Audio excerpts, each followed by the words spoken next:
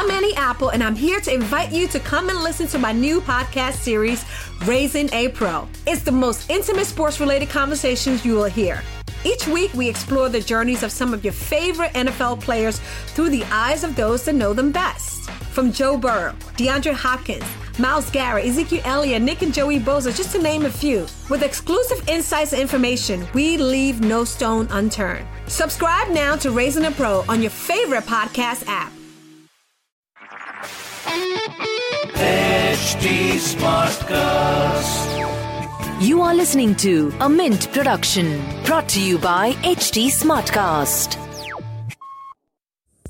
Good morning, I'm Shalini Umachandran, and this is Mint Light Morning Shot, a quick update on the news you need to know before you start your day.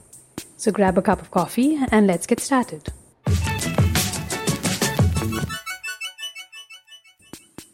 After 6 months, the Taj Mahal opened to visitors on Monday, even as the country recorded close to 87,000 new COVID-19 cases. Tickets are being sold online only, but just 300 people bought them on the first day. Before the pandemic, about 20,000 people would visit the Taj every day. Daily visitors have been capped at 5,000 now, and temperature checks, masks, social distancing and sanitization are all mandatory. A Chinese woman and a visitor from Delhi were the first through the gates when the monument reopened after 188 days. Annual meetings in the auto industry are usually boring, but Elon Musk manages to make an event of even those.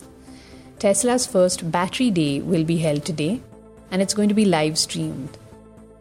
Analysts have said Musk will unveil everything from cheaper batteries to flying cars.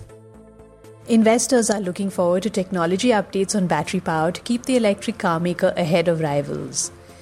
The tiniest improvement in the battery can have a huge impact, as it is the most expensive part of an electric car.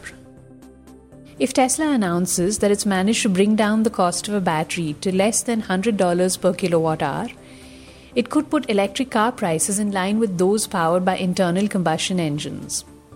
Another update could relate to dry electrode technology. This would not only simplify the manufacturing process, but also eliminate cobalt, which is not only expensive, but also mined in ethically questionable conditions. Another announcement that analysts are expecting is a 1,000,000-mile battery, which means logistics and taxi fleets could actually go electric. The 75th UN General Assembly began on Monday in New York. The annual summit usually brings more than 10,000 diplomats to the UN building in Manhattan, but it's been closed since March due to COVID-19. So it's a landmark year, but leaders of the 193 member nations will address the General Assembly from Tuesday via video conference. What diplomats will miss is the behind-the-scenes chats and the chance encounters that lead to deeper cooperation. The challenges to be addressed at this virtual session are many. COVID-19 is pushing millions into poverty and nations into recession. Multilateralism is under threat as countries look increasingly inward at a time of crisis. War and conflict is increasing, climate change is accelerating, and the refugee crisis is deepening. Besides the speeches, the General Assembly will also feature a climate summit, a conference in Libya, and a biodiversity forum, all of them virtual. Schools are still closed in most of Asia, but the pandemic has hit incomes. Among the cutbacks that poorer families are considering is education of girls. Female enrollment in secondary schools in Asia is likely to be hit by the pandemic. Room to Read, which is a non-profit that works on literacy and gender equality, conducted a survey of 28,000 girls in Bangladesh, Cambodia, Laos, India, Nepal, Sri Lanka, Tanzania, and Vietnam. They found that 1 in 2 girls is at risk of dropping out. Lack of access to education is a barrier to women's workforce participation. An extra year of secondary school education for girls can increase their future earnings by as much as 20%. For countries, the opportunity cost of girls not completing 12 years of schooling is as much as $30 trillion in lost lifetime productivity and earnings. On Friday, Rotterdam's Boijmans Museum will open its depot. That's a huge new warehouse to display the 170-year-old institution's entire collection. It's the first time a museum is putting every item it owns on show, and it's an experiment in new ways of curation as visitor tastes evolve.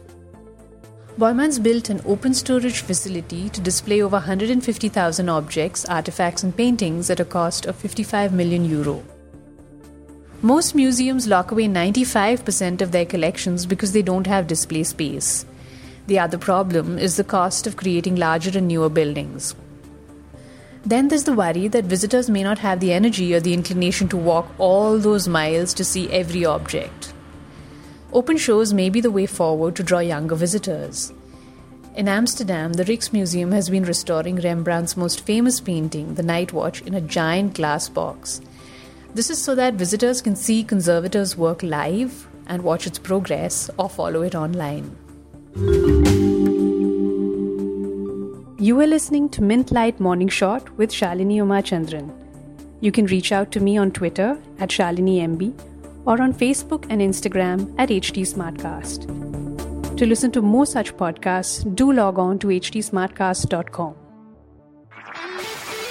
This was a Mint production brought to you by HT Smartcast. HT Smartcast. I'm Annie Apple, and I'm here to invite you to come and listen to my new podcast series, Raising a Pro. It's the most intimate sports-related conversations you will hear.